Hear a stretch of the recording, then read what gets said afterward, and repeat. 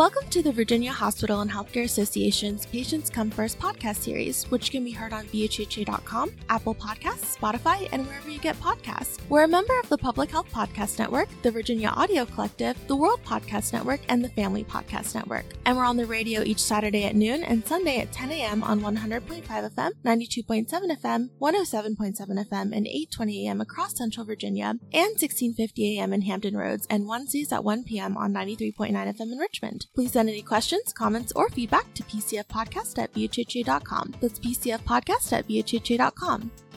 Today, we're excited to be joined by Dr. Jennifer Wells, the Director of Women's Mental Health in Carilion Clinic's Department of Psychiatry and Behavioral Health. In just a moment, we'll discuss her work to support patients experiencing mental health and substance use challenges and more. Before we get into that, welcome to the show, Dr. Wells. Thanks for being with us. Thanks so much for having me. Dr. Wells, let's start by learning a bit more about you, aside from the professional credentials we just mentioned. From what I've read, you have California roots, you like to hike Southwest Virginia trails with your dogs, you like to travel, you like to do photography, and meditation are all aspects of your life. I mention all this to ask, outside of your clinical work, what are the essential things you want people to know about you? Probably, that's a good question. I don't know that there's anything that's essential that they know about me. I think I have personal history with addiction, so it's both professional and personal with me. I think that helps me be a better doctor surrounding those issues. I know what it's like to lead a very busy life, and meditation and mindfulness and my two dogs, which are near and dear to my heart, all help keep me balanced, and I think that helps to me better understand and maybe empathize with what my patients are going through. But that's probably it. Yeah, thank you for sharing that. And now that we know a little bit more about you, let's shift to discussing your clinical work as Director of Women's Mental Health at Carilion Clinic, a role in which you are involved in treating women who are often pregnant and parenting while also struggling with substance use disorder and mental health challenges. You have training as an OBGYN and completed a psychiatry residency, which seems aligned with this work. If you would, could you tell us more about that work and the patients you serve? Sure. Yes, certainly my training sort of provided a unique environment for me to feel comfortable with both pregnant women and those with substance use disorders. The great majority of my clinical practice is in treating pregnant and parenting women, as you said, with mental health and substance use disorders. They often overlap, but I do have a fair number of patients who suffer from one or the other, a mental health issue separate from substance use, and those that just have addiction issues without a separate mental health diagnosis. I see both inpatient and outpatient. So in the mornings, I spend my time on the inpatient psychiatric unit at Carilion Mental Health, and in the afternoons in an outpatient clinic. And my outpatient clinics vary day to day. I do spend 2 days a week embedded in the OBGYN department at Carilion Clinic so that women who are pregnant and parenting and are experiencing mental health or substance use issues sort of have an easier way to get to me. They can go to their regular OB appointment and see me there. All my clinics are directed at maximizing care for pregnant and parenting people such that they have the smoothest, easiest way through their pregnancy and into the postpartum period, because we know that sort of healthy moms make for healthy babies, make for healthy families, and we think of sort of perinatal mental illness as a transgenerational illness. So the sooner we get to a family, the safer and stronger our families are for generations to come.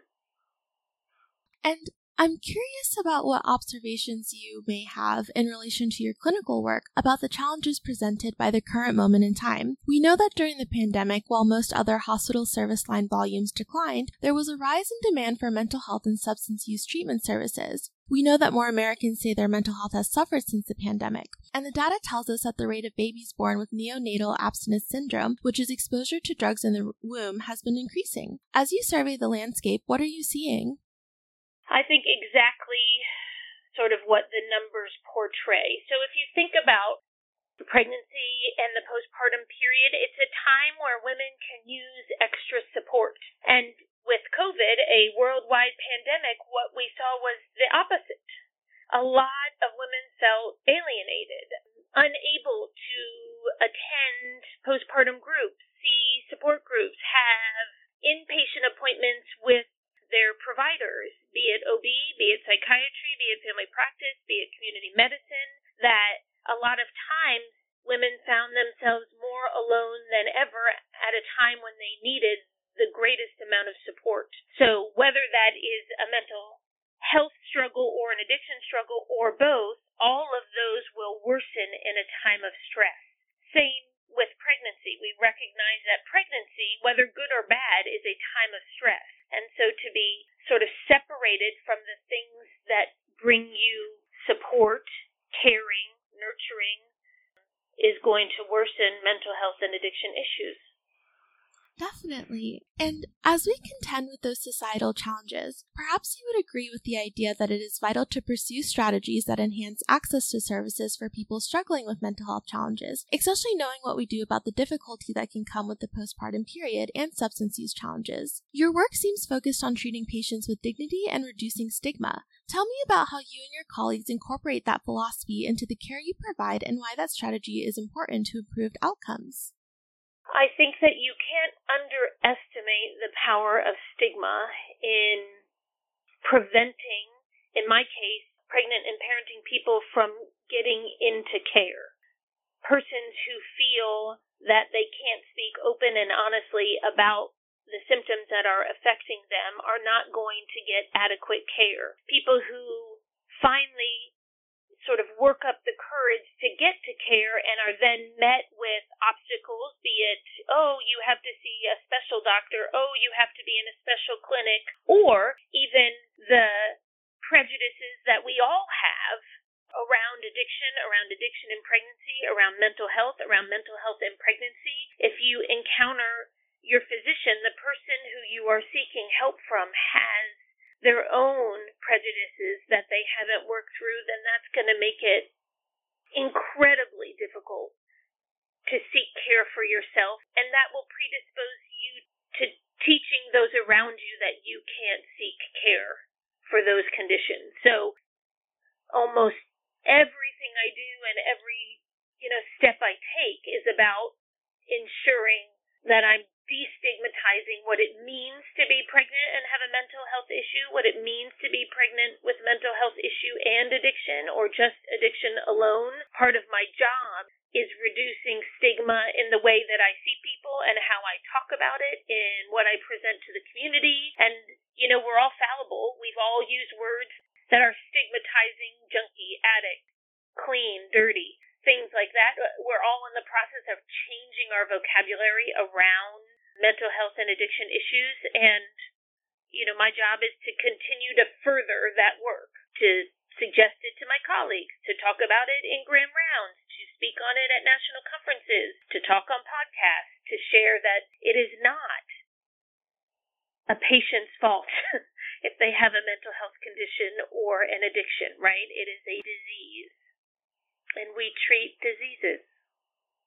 Thank you so much for sharing that. And you may be familiar with the Virginia Neonatal Perinatal Collaborative, whose work is focused on issues overlapping with your areas of specialty. And I know you're involved in establishing a women's mental health collaborative to help meet different needs. If you would, could you tell us more about that effort and its objectives? Sure. Yes, I do work closely with the VMPC as part of Carillion's OBGYN department and our DIO, Dr. Arthur Ohlendorf. So I'm in collaboration a lot with the VMPC and in trying to improve access to care for pregnant and parenting people with mental health and addiction issues. And we're actually working on a grant that is in collaboration with the VMPC.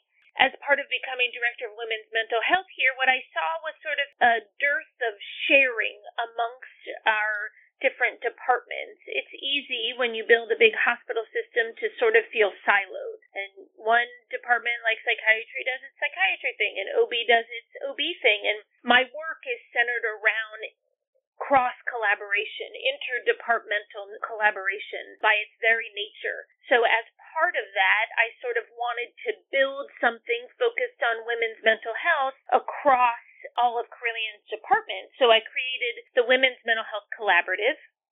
We meet monthly with a goal to promote women's mental health through education, improved access, and interdepartmental collaboration. Those are our sort of three main goals.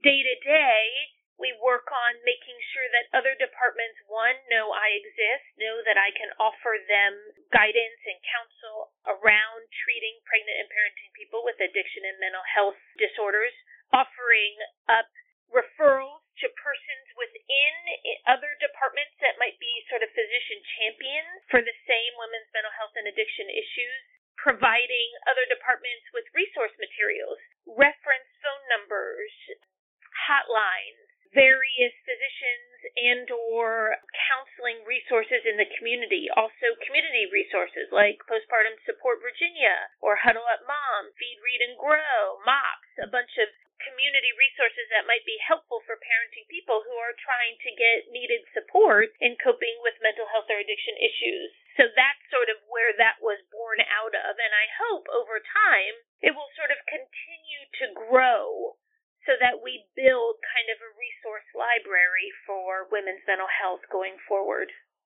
that would be available to everyone at Carilion. Awesome, thank you. And for someone listening to this who might be interested in seeking mental health or substance use treatment, what would you tell them? Seek help. Ask for help. Shout it from the rooftops. If you don't feel like you were heard, find somebody else. Certainly at Carilion, I'm happy to have my name out there as someone who champions women's mental health and addiction issues, but there are many, many people throughout multiple departments, internal medicine, OBGYN, pediatrics, family and community medicine, who are standing at the ready and want to ensure that pregnant and parenting people are getting the help they need so they can raise healthy children, so those healthy children can then become healthy parents, and intergenerationally we lead to a more successful, treated society.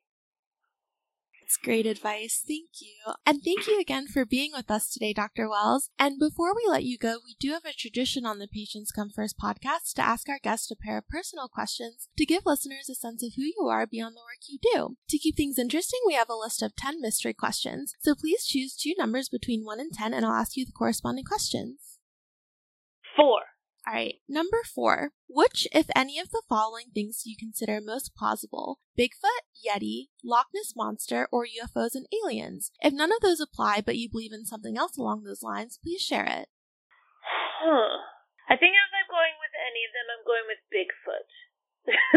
I'm not sure that the data supports it, but I think it's the most plausible, and/or like people would see things that was really a giant bear, but it looked like Bigfoot, so that gave credence to the tale. I definitely think there are things in this world that I cannot explain. So I guess under that rubric, I have to offer up that any could be possible. But if I had to choose one, I'm going Bigfoot. That's a great answer. Thank you. And do you want to pick one more number? 9. Number 9. If you were miraculously granted one wish, what would you wish for? Oh boy. One wish. I think it would be somewhere along the lines that every living organism would be possessed of humility and kindness as primary features in their personality. That is a very beautiful answer. I love that a lot. Yeah, that's where I would go. Like, world peace seems it's not specific enough to me. And I think we could get a lot of places if there was just more humility and more kindness in our world. Definitely. Thank you again. And that brings us to the close of another episode of the Virginia Hospital and Healthcare Association's Patients Come First podcast. If you like what you heard, please make sure to leave us a 5-star review on Apple Podcasts and subscribe so you know when new episodes are released. And we want to once again thank our guest, Dr. Jennifer Wells, for joining us today. So thank you. Well, thank you guys so much. Really appreciate